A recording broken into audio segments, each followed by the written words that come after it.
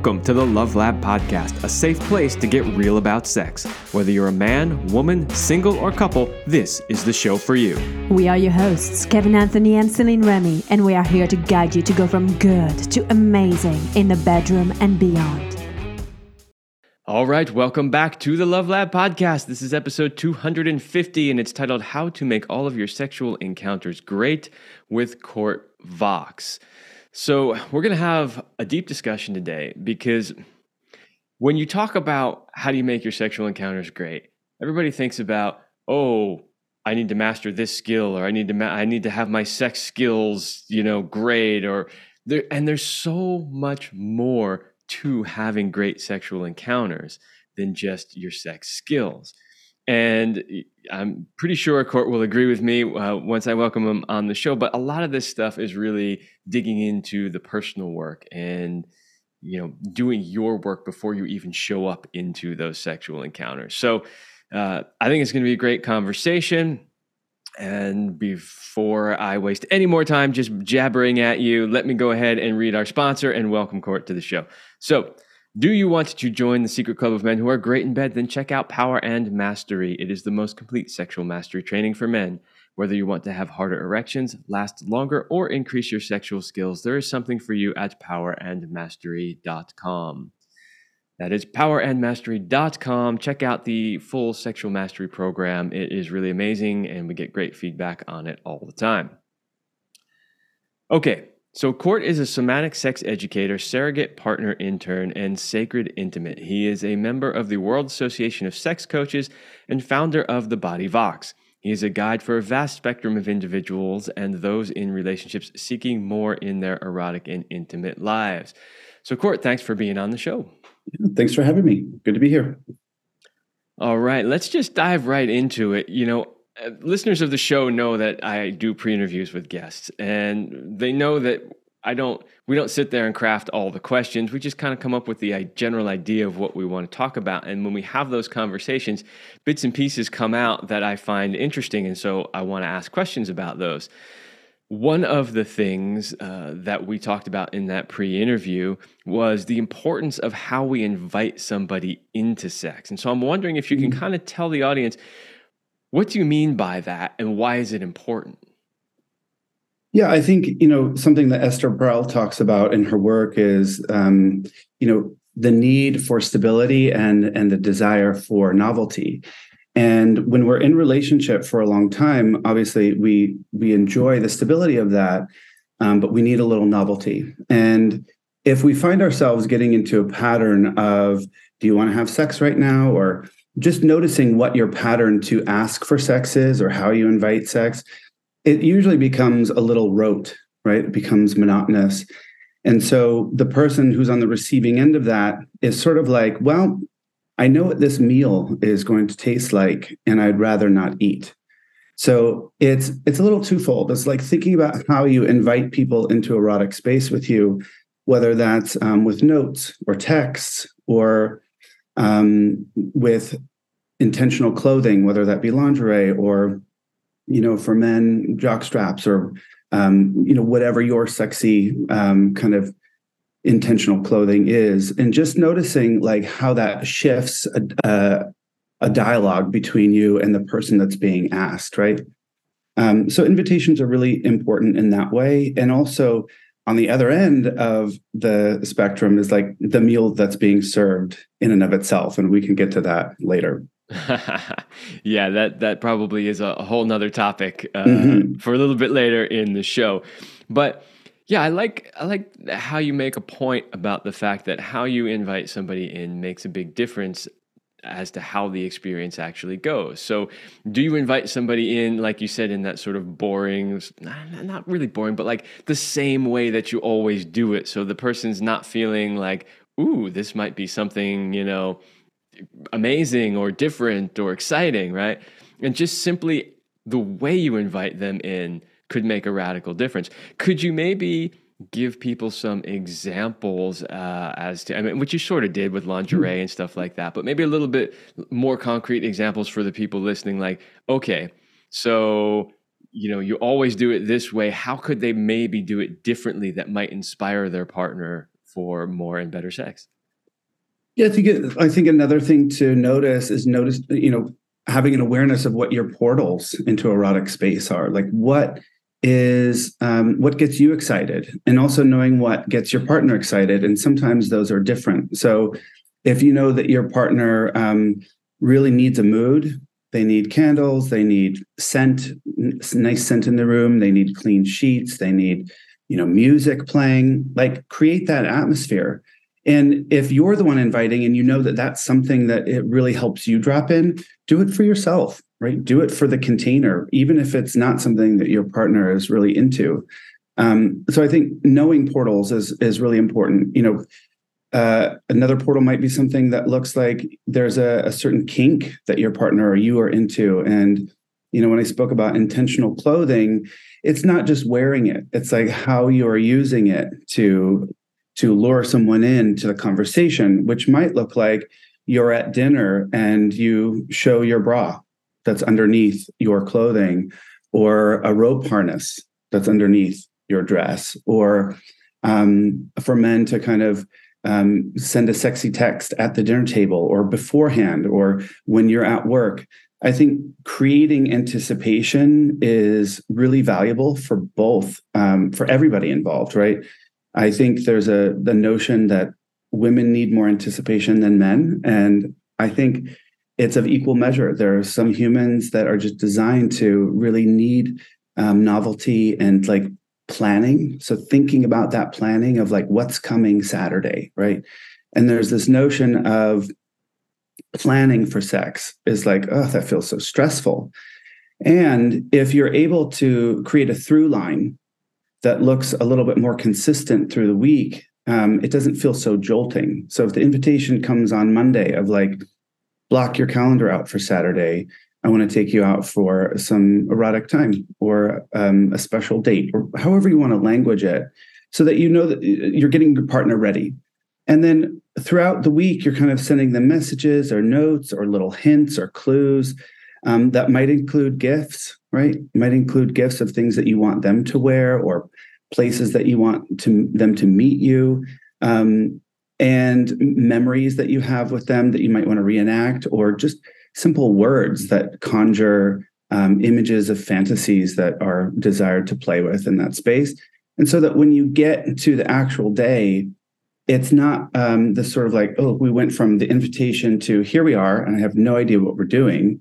You've kind of like created this anticipation lead, if you will, that has been inviting that person in, and also yourself. Like these invitations are really sexy for me as somebody planning them. I love the quality of time I get to be with myself to plan these things for my partner and others. And so just noticing like if that's a thing for you, and again, letting it be more of a lead planning, a lead anticipation, and not we got from Monday to Saturday with a really big jump. Yeah. So you went into my next question, which was you brought in the erotic portals. Mm-hmm. And there were a couple of things in there that you said that I kind of want to go back to. One is the sort of anticipation, the building of the anticipation.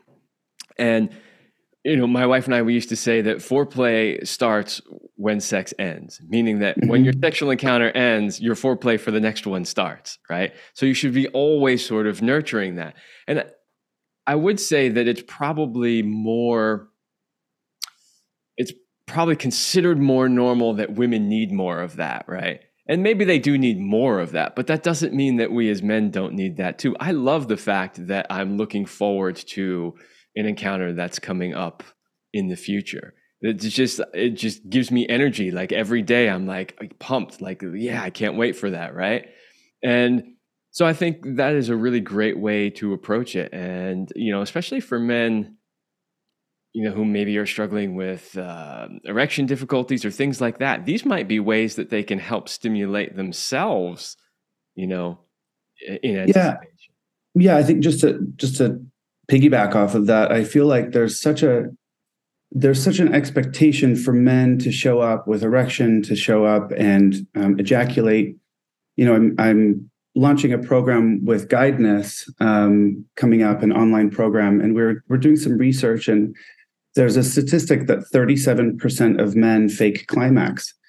And really, I haven't seen that one. That's a really big number. And it, I could guess what that speaks to, but my question comes to more of, can we allow men to have erotic and sexual experiences without climax being the barometer for success, not only for ourselves, but for our partners who feel like, oh, they didn't come, and so I feel disappointment. I didn't do my job right. And everybody feels a level of a shame cloud come over. And what happens in that is we tend to go to results-driven sex, which, to be honest, is not that exciting. And it's really not that, if I'm coaching somebody in how to stay in their body, if they're always thinking about getting to the climax or coming, they're not in the present moment. And so some of this, planning and creating anticipation, and even like in a scene itself, when you're actually in erotic space with someone, of, coaching people how to use frameworks, what I call erotic frameworks, or tools to pull of, oh, you know what, things are lulling a little here, and I feel myself being pulled to exit this situation. Can I stay here a little bit longer? And for a lot of people, the answer is no, because I have no tools to stay here longer. And so in my work, it's helping people find tools that are like, okay, I actually have this thing. We don't need to go from A to Z in a linear line. We can kind of wobble around and squiggle up, and we can go into softer space together. And then we can bring energy back up and then go back into softer space again. It's like thinking about touch and energy and being with someone from a more nuanced perspective. And we're not taught that, and we don't see it. We don't see it in porn. We don't see it in relationship. And it's really disappointing when we don't hit our mark, right? And to tell someone, just enjoy the journey. Just don't worry about it, right? It's easier said than done, because it's such a narrative that lives deeply in our bodies that we have been conditioned to know from very early on. And so it takes time, and it takes patience and a willingness to kind of stay in some uncomfortable areas to live in a place that's not goal-oriented. Yeah, I couldn't agree more. And coming from a Tantra background myself, that's a huge part of Tantra, is that it's about the journey. It's about the waves and the different levels you go to and all of that. And you're not focusing on an end goal. So that is a huge piece of the work I do too, which is trying to help men understand that the goal is not ejaculation. The goal is not get in there as quickly as you can, pump and then, have an ejaculate. Like that's not the goal. And if you can let go of that and you can really embrace the journey that the two of you are creating, that you'll actually have a much more powerful experience than if you just went straight for the end goal. So yeah, I completely agree. That is very important in making any sexual encounter great. And it's also something that people are not taught at all. And honestly, I even find in coaching, it's sometimes hard to convince people that is the truth. Yeah. And I think it's, if you're talking about like practical practices, right, that are difficult, a simple one would be express to your partner before you have sex that you are not going to come, and that you are in a place of curiosity around what it would be like not to come. And so taking the pressure off your partner that that's their job. And also, even saying it to someone is like, ugh, the feeling of saying it out loud is uncomfortable for many people. And so letting that be a practice, and also enrolling your partner in part of the conversation so they're not wondering, right? Yeah. Yeah. I would tell people all the time, my wife and I, we would have sex on average, 3 times-ish a week or so. And, we would, other than penetrative sex, do blowjobs and this and that, just sporadically throughout the week. And I would tell people I probably only would ejaculate maybe twice a month. And people would it would blow their minds, and they'd be like, how is that even possible? And why would you even want to do that? And I say, well, because once you've been able to take your lovemaking to the level where you can move tons of energy and have those deep connections, you don't feel that need where you have to ejaculate. Yeah. You do it when you choose to, when the moment feels right, and you're like, yeah, I feel like I want to do this. Or sometimes she would ask for it, right? And so but it is really a difficult concept, I think, for a lot of people to understand. So I'm glad that you brought that up and that we're sharing that, because it really is a key part to having great sexual encounters, letting go of the agenda, letting go of the end goal, and allowing the experience to develop in however it's going to develop in that moment. I want to come back to something that you started to talk about earlier, when we were talking about the erotic space. And you mentioned a couple of things, about sounds and smells and all. But one thing I have definitely noticed in working with a lot of men is that this is like a lost art. In other words, a lot of guys, they don't think about the details. They just don't, right? And on the other hand, the women are always thinking about the details. If we're talking about more of a straight heterosexual kind of, moment there.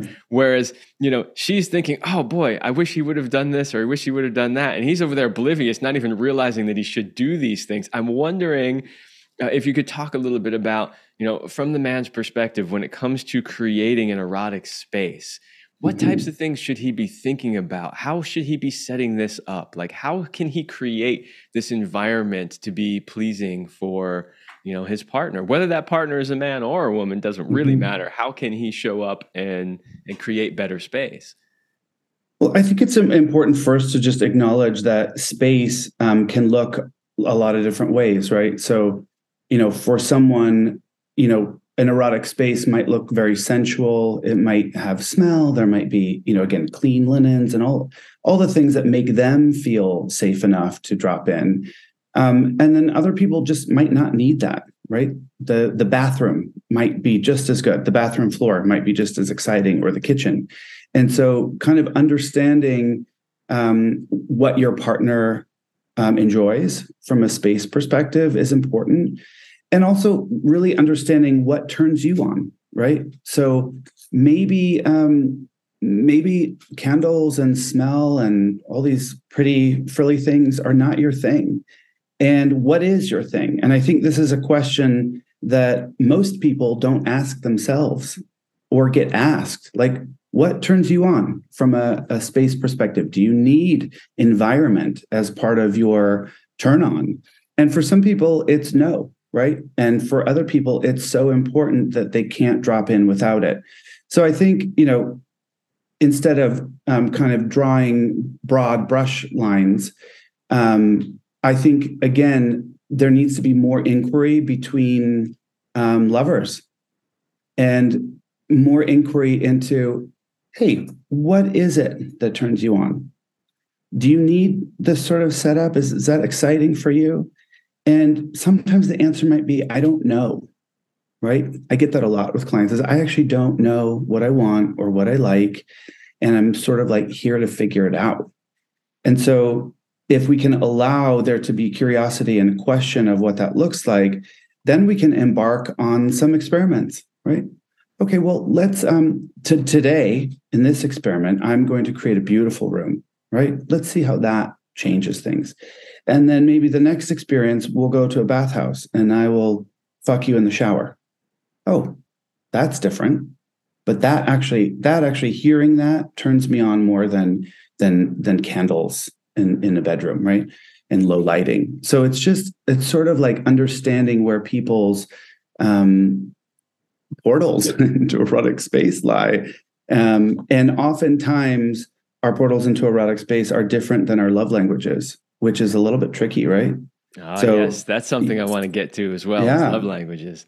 it's like you might need lots of adoration and affection and attention as your love language outside of the bedroom. And inside the bedroom, you could have completely different needs. You want to be defiled, you want to be treated like a toy or an object. And so that can be confusing, right? I want this here and I want this here. And it's like, how do these connect?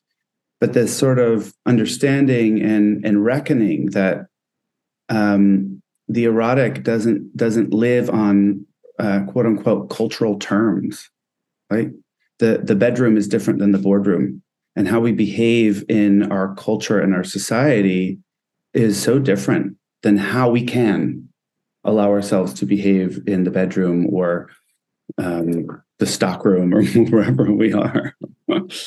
Yeah, that's an interesting point to make. So, a couple things there. I like the idea of,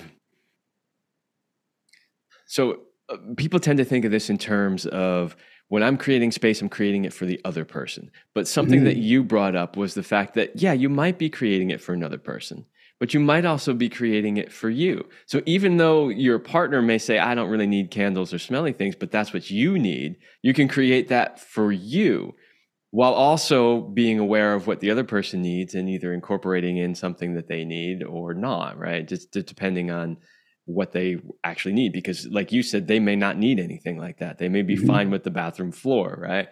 But that idea of, it's not just about the other person, although you should be thinking about what the other person needs, right? But you can do both. I think that's a good distinction to make. I think it's actually, to put it in a different frame, to think about and ask the question of, who is this for, right? If you were, and this goes into the work of Betty Martin, which is the Wheel of Consent work, and really asking the question of, who is this for? And so if you're creating an experience for someone as a gift, you want to pay attention to what they love. Like, you're creating it for them as a gift. So just as you're tracking, is this for them or is this for me, right? And if you're creating something for yourself, to be clear about that, right? I have given gifts to people, erotic friendships or partners in the past, where I've said, this gift that I'm giving you is for me. Open it. And they're like, this is something I would never wear. And I'm like, that's right. This is not for you. It's for me. And can you give me this gift that I'm requesting, right? And so, for some people, that's really sexy to actually acknowledge that the direction of care can shift, right? There's the age-old example of the massage, where your partner comes home and you're like, I want to give you a massage. And they're like, great, I'm tired and I would love a massage from you. And you start giving the massage and they're falling asleep. And then all of a sudden you start to slip your fingers in their holes and play with their genitals. And they're like, wait a minute. I thought this was a massage for me. And I told you I was tired. It's been a long day. I would love to be nurtured from you. And here you are taking from me. And this isn't a gift. This is actually for you. And so when we can get into this new sort of frame of thinking, it does shift the way that we engage with our lovers. And actually in the world, we can understand, who this is for, and know, like, actually, this is for me. I'm going to take this for me. And I'm going to set this room up exactly how I want it. And hopefully they'll love it, right? But having that clear understanding, I find is an important part of growth and learning as individuals. Yeah, and I think the key to that is exactly what you said, is you just got to be open and honest and upfront with it, right? You give them the gift and they're like, wow, this is something I would never wear. But as long as you say, yeah, that's right, because this is actually a gift for me, then it's all good. What you do see, unfortunately, with men a lot of the times is, no, it's really a gift for you, when it's really a gift for them, but they don't tell you it's a gift for them. They keep playing the game and pretending that no, this is really a gift for you, when in reality it's a gift for them. And the only real difference is just being upfront and honest about what it is. Yeah, and I don't know that it's gender specific. I think, all bodies move into space in that way of actually doing it unconsciously, right? Because we don't have language around it. So people are unconsciously doing these things, but from a deep somatic knowing, there is a feeling of this actually doesn't feel quite right. And I would call these like micro transgressions that continue to happen over and over again, and they start to add up. And so when I work with couples and I start to unpack like why it is that they're not able to connect erotically, there's a lot of these little micro transgressions that are seemingly innocuous in the moment, but they start to add up and they just keep creating walls and pushing away. And a lot of times it just takes an introduction of this new language, right? Because this is new language. Most of the time when I work with clients, one of the biggest acknowledgments is like, wow, it's going to take me some time to wrap my head around this new language and this new way of thinking that comes with it, because I've never heard it before. And I think it's important as we're continuing to grow in this space that you and I are in, is to keep reinforcing and keep introducing new language that people can lead with, that acknowledges that there have been microtransgressions bubbling. And sometimes it just takes someone to introduce the tool for them to go, oh, wow, that's it. I've actually, my husband or my wife or whoever, my partner, has been taking from me all these years, taking energy from me and telling me it's a gift and gaslighting me. And I feel gaslit, but at the same time, that person is not even aware that they're doing it. They're doing it subconsciously. And so it's like introducing this concept. And sometimes it's so simple, right? And also very challenging to wrap, I'm going to say, your head and also your somatic body around, right? Because there's a difference between knowing it in your brain and then feeling it in your body. For sure. And yeah, I do want to make a point. So, I work primarily with heterosexual couples and men. And so that's often the perspective that I come from. So when I say that I see that a lot in men, it's because that's where I primarily see it. But you're right. It can show up in any sex or any combination of couples. Yeah, just to note, I work primarily with queer men, and I work with women, straight women, and I also work with queer and straight couples. So my knowledge base actually comes from many different types of bodies. And what I know is there's a lot of interconnectedness. And there's a great deal of effort to try to separate these dynamics and these types of bodies. And there are also micro-transgressions at deeper levels happening within queer relationships that revolve around masculinity and femininity and misogyny and racism. And those are present in straight relationships too. And those are really like heavy concepts to take in. And if we're not kind of addressing them, even at a soft level, we're just scratching the surface. Yeah. Well, those, you could make several shows out of those particular topics. We don't have time in this episode to go into all of those things for sure. But let's come back a little bit to some of the stuff we were talking about before that.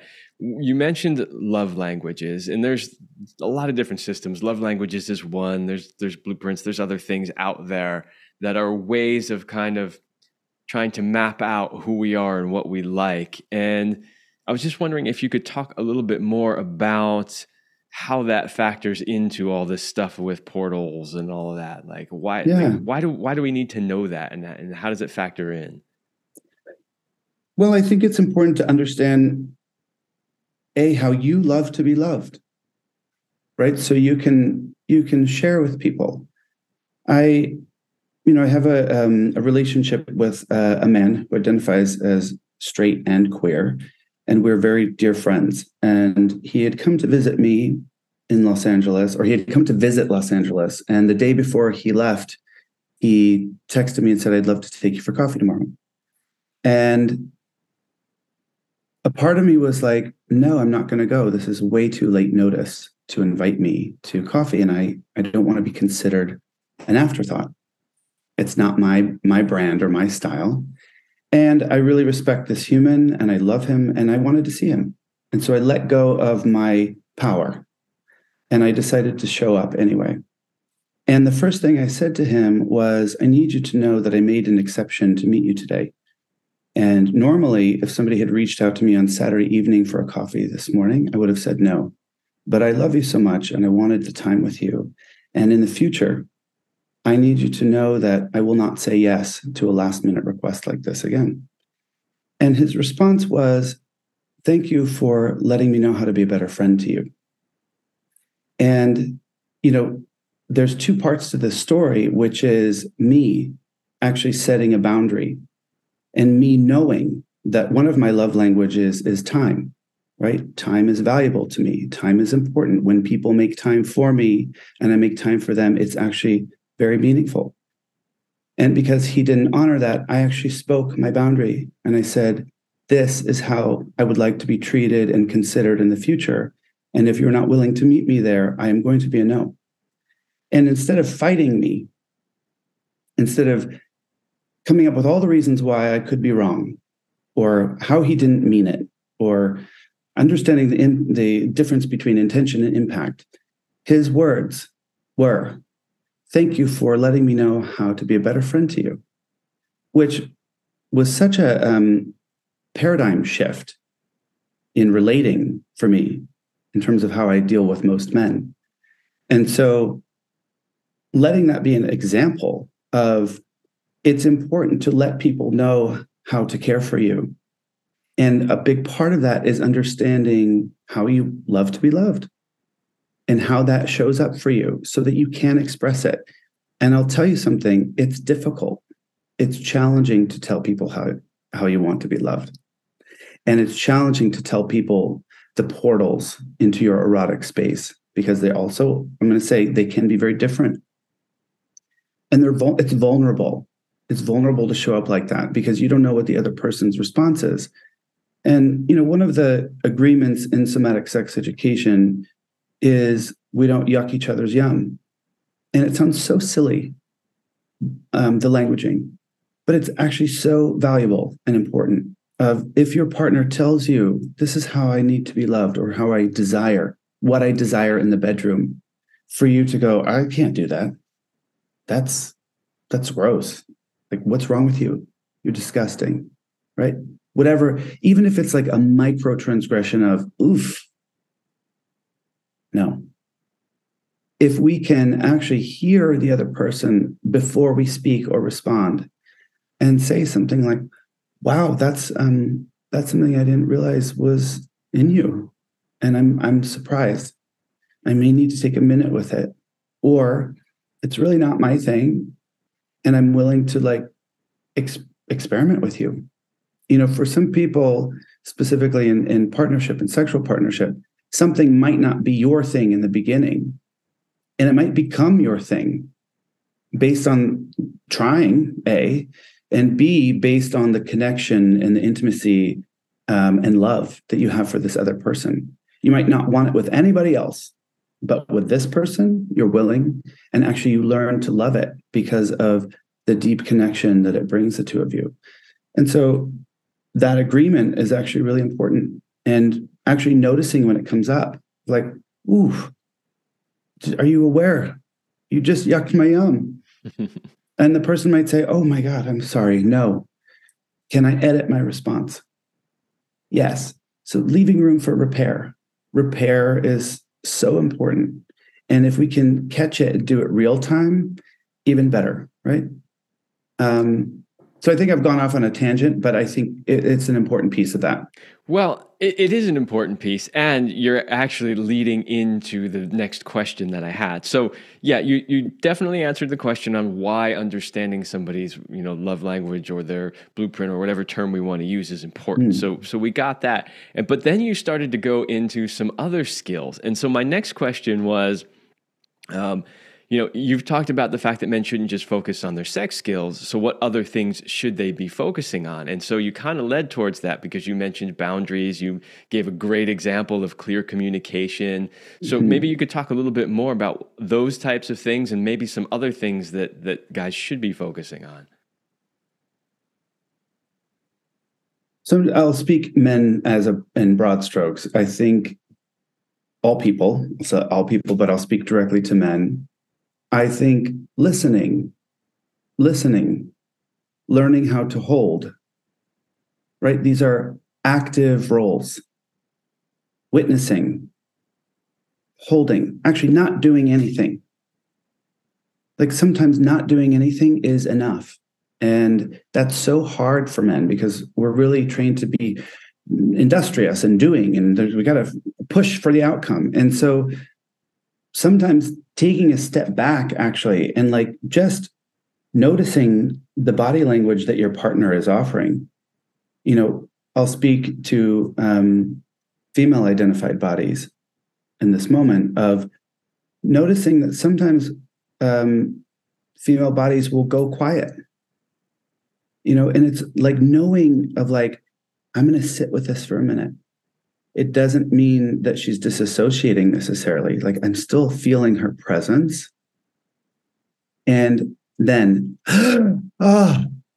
this deep exhale of pleasure comes and you're like, there she is. She's been here all along. Right. And it takes that level of holding of sometimes, just being there and knowing that's enough, staying in presence. Again, so much of the languaging and teaching for men is around skill set of like how to get her off and how to make her squirt and how to blah, blah, blah. And what we're not teaching is nuance of touch. We're not teaching men how to listen, not just with their ears, and not just with their eyes, which we're so good at. And yet we're missing the deeper level of knowing from watching and witnessing. We're just seeing what we want to see, but actually feeling in your body and noticing and being present with an energy that's there.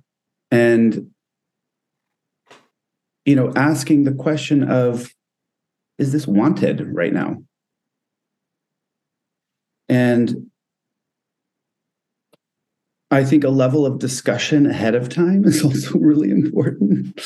Like we get so tied up in, well, that takes the mystery out and that takes the flow away. And what I find is when I negotiate a scene or specific desires or needs with a particular partner ahead of time, it allows for more flow. It allows for more creativity because I know where the edges are. It's not the whole universe. It's actually, there's a lot of room within the boundaries and edges we've created. And I know that these words, I'm not to call their parts these words, right? Because those words are actually triggering for them. And it takes them out of our experience together in a way that connection is no longer available. And the other piece is like, these are the things that I'm into. These are the things I would love to garner from this experience with you. How do you feel about that? Well, I love this and I love that. I'm not that thing here that you mentioned, that's going to need to wait. And so understanding where the banks of the river are allows for the river to flow in a way that's structured. And also there's tons of room for flow. I'm so tired of people saying, well, boundaries and discussion around what is going to happen just takes the flow and the creativity away from it. It's like, no, actually, it allows us to know each other in a deeper way. And those conversations are hard, to say something like, I love to be spanked. or I love to be called these names, and to like wait for your partner's response of, are they going to throw me out of this cave? Am I going to be shamed for my desire? And what happens when we're met with, oh, my desire is actually heard here and celebrated rather than tossed out with shame, is we can begin to build more resilience, not just in ourselves, but in our relationship of, wow, I feel safe enough to open here. I can share more. And you also give permission to the other person to do the same. And those are really big things. They're huge things. And yeah, I've heard that same excuse many, many times that, having good communication, taking time to have the safe sex talk or scheduling sex, all those things take us out of the moment. They really have no idea how much better the moment could be if they actually slowed down and took the time to do those things. Because as you mentioned, it brings a layer of safety in there. It allows people to open up to things maybe they wouldn't have opened up to before.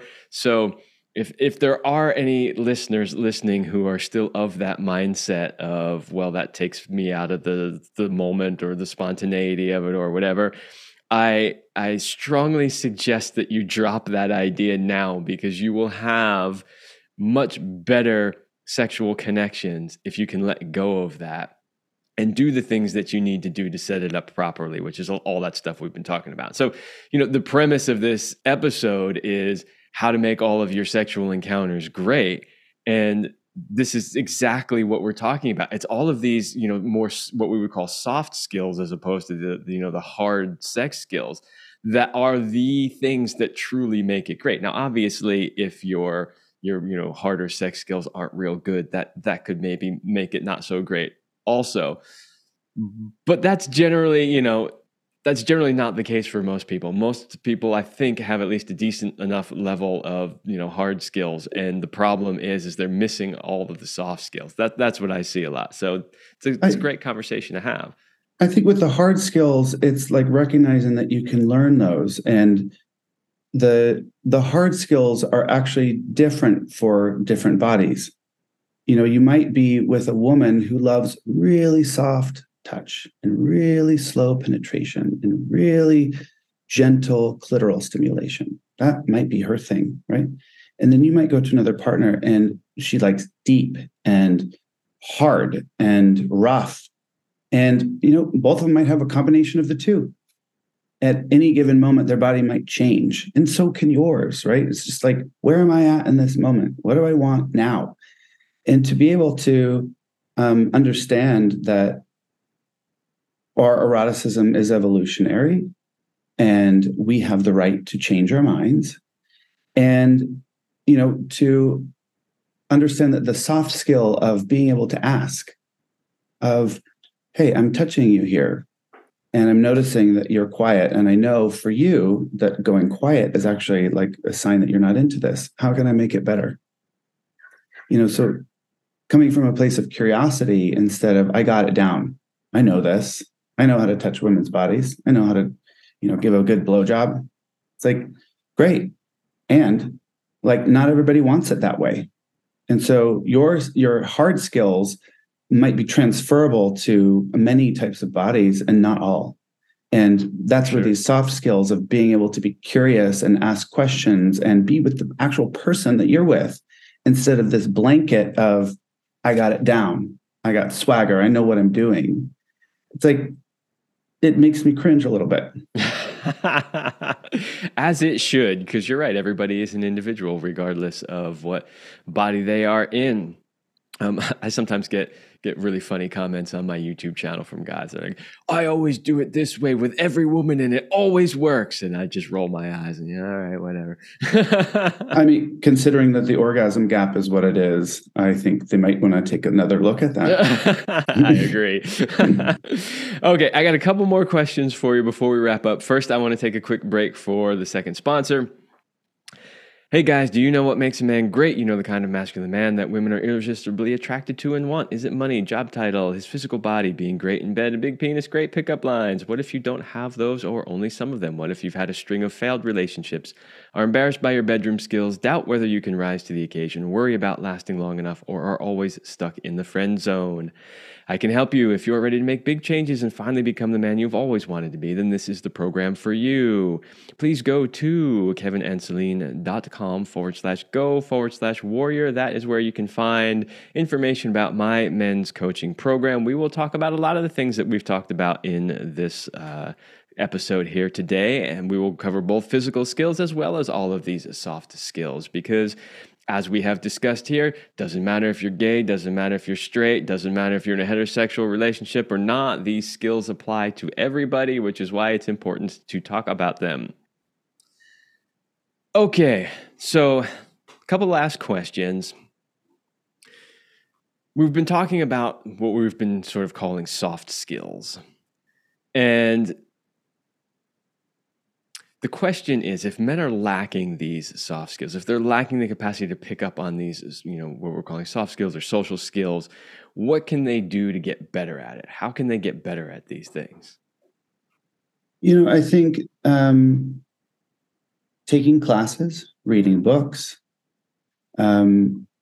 seeking out teachers and partners that feel resonant with them.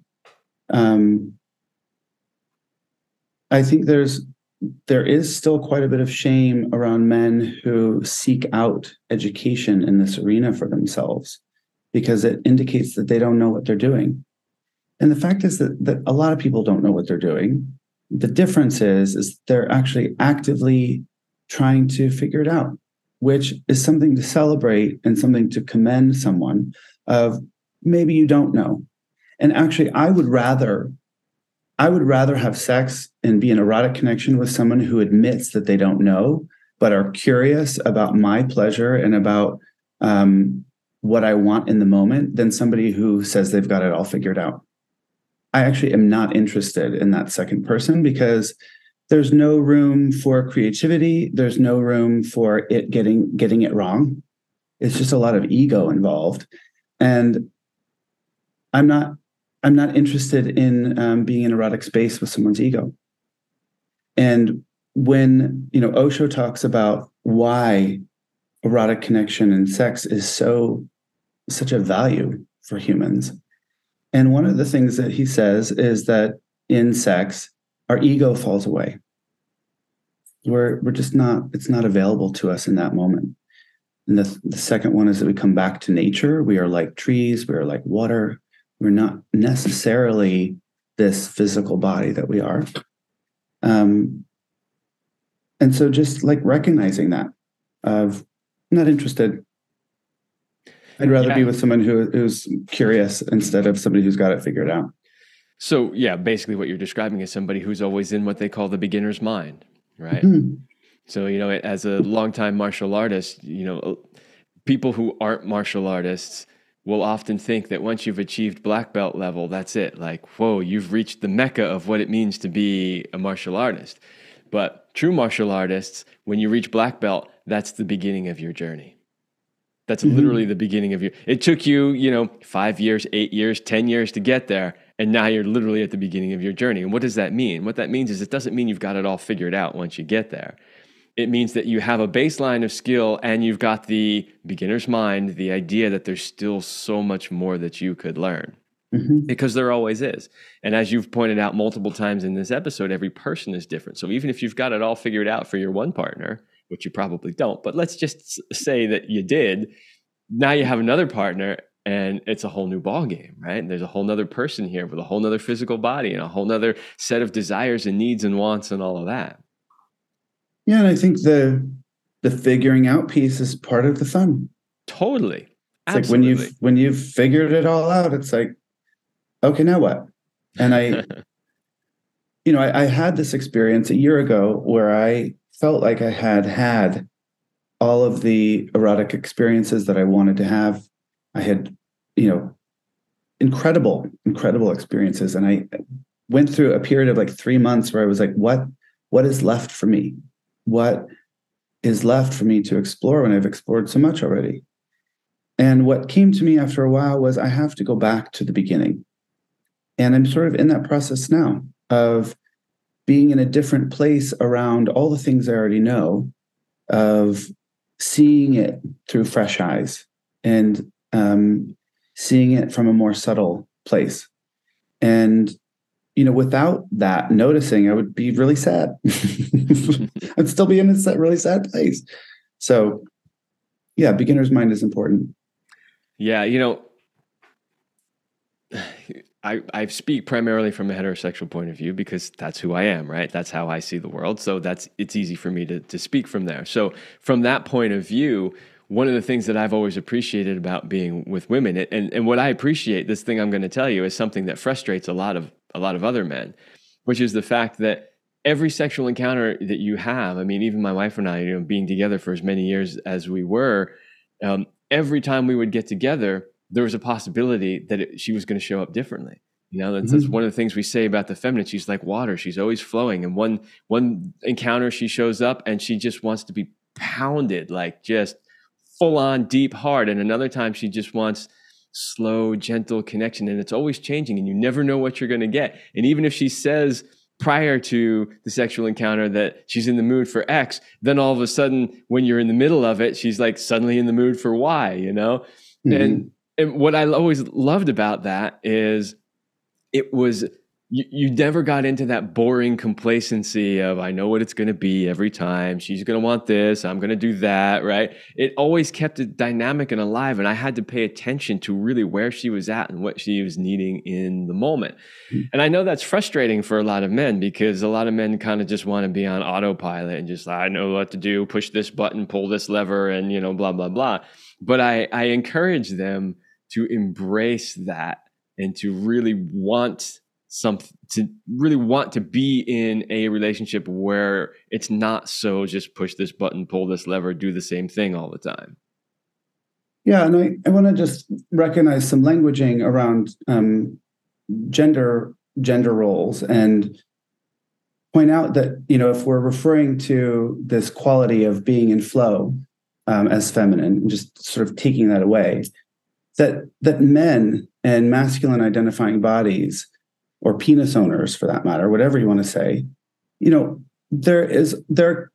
what I would like to invite is that there is possibility and there should be room for men to feel that too, for us not to always be needing to be the space holder or the banks of the river, but being allowed to be the river too. And what does that look like? And how does that show up? Yeah, because it's acknowledging that we have these polarities within us all. And, totally. Yeah. And, I frame it that way because in general, and we have to talk in generalities because we're talking to a broad audience, right? And so there's going to be people on all sides. But in general, we are a whole lot more consistent as men. We tend to show up relatively the same. That's not always true, but in general, that tends to be true. Whereas my experience with women is they tend to show up very differently, consistently differently. So, again, we'll have to agree to disagree on that. No problem. And the thing is we can only speak from our own experiences, right? And so that is my experience with the partners that I've had throughout my life, and even with a lot of people that I've coached. But that doesn't mean that that's the only experience that's out there. So. Okay. One last question, and then I'll give you an opportunity to tell everybody where they can find out more about you. And then actually, it's not true. I got one other quick question after that.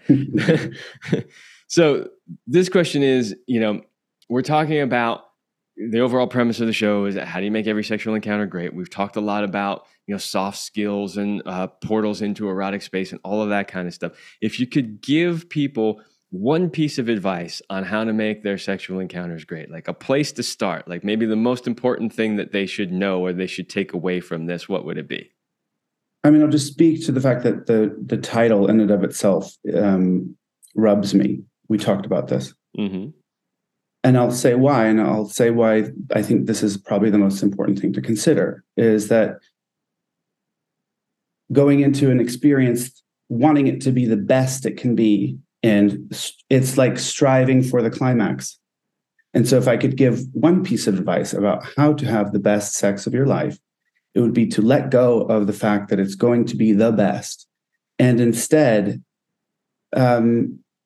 stay curious about the desire you have in the moment, be present with the person that you're with, and afterwards have a little digestion and think to yourself, feel into your body of what felt really nutritious here and nutrient rich, and what felt like something I would want more of, what felt something that was a little bit tricky or hard. And even asking those questions to the person that you were just with, what was delicious about that for you? Like, what would you want more of? And instead of making it the best, thinking about it as an experiment that we're gleaning information from, and how to not make it better, but how to do it again. How to do it again, and staying in that process, consistently staying in the process of curiosity and kind of willingness to explore. Awesome. That's great advice. So yeah, I rarely do this in pre-interviews because I don't normally have any idea what the title is going to be yet. But having reviewed your bio and stuff, that was an idea that came out. I threw it out in the pre-interview and you were absolutely not happy with it. But I went with it not to give you a hard time or not anything like that. I went with it because when I want to get a message out to people who are listening, I need to attract them in to wanting to hear the information, right? And so what do most people want? They want to have great sex, right? Mm-hmm. So I put a title out there that says how you can have the best sex. And it's not misleading. It's not bait and switch, because everything we talked about will lead to them having better sex. But I need a way to draw them in and to get them to want to hear the message that we have. And, there are definitely, you and I, we come from very different perspectives and very different backgrounds, right? And I understood that inviting you onto the show, but I want to have multiple voices on here. And, it's perfectly fine if we disagree. There's nothing wrong with that. I could tell from when I talked to you the first time, though, that where we disagree is more on the outsides, and the core values are in alignment. Because as I listen to you speak, as I ask you questions in this interview, I'm agreeing with what you say, right? It's just some of the nuances along the outsides because we come from different backgrounds, which is maybe where we don't line up. But the fact that you have a valuable message to share, and that I think we are mostly in alignment in there, that's where there's value in having your voice here on the show. So great. Thank you. All right. Last question before we get off is a question I ask everybody that's on the show. It's just kind of a fun, lighthearted question, which is, what is your best sexual talent?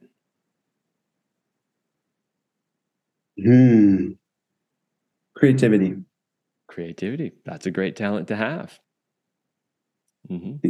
That's, apparently so. Well, it actually fits in a lot with what you've been saying, right? And a lot of what we talked about is bringing that beginner's mind and that creativity into every experience that you have. So yeah, I consider myself an artisan.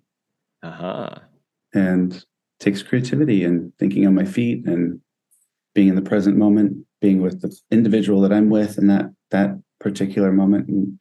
And that takes a level of thinking outside the box, which I feel like I'm good at. Very good. That's a great skill to have. Yeah.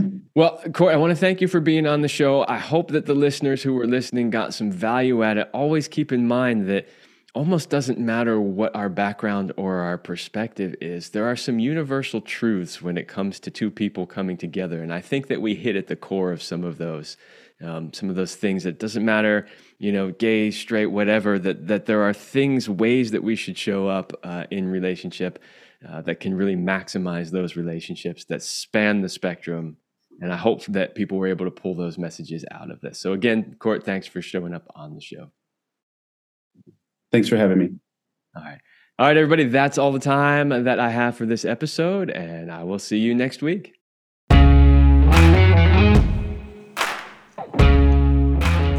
We hope you like this episode of the Love Lab podcast. If you enjoy this show, subscribe, leave us a review, and share it with your friends. And for more free, exclusive content, join us in the Passion Vault at CelineRemy.com/vault. That's CelineRemy.com/vault. Thanks for listening. And remember, you're amazing.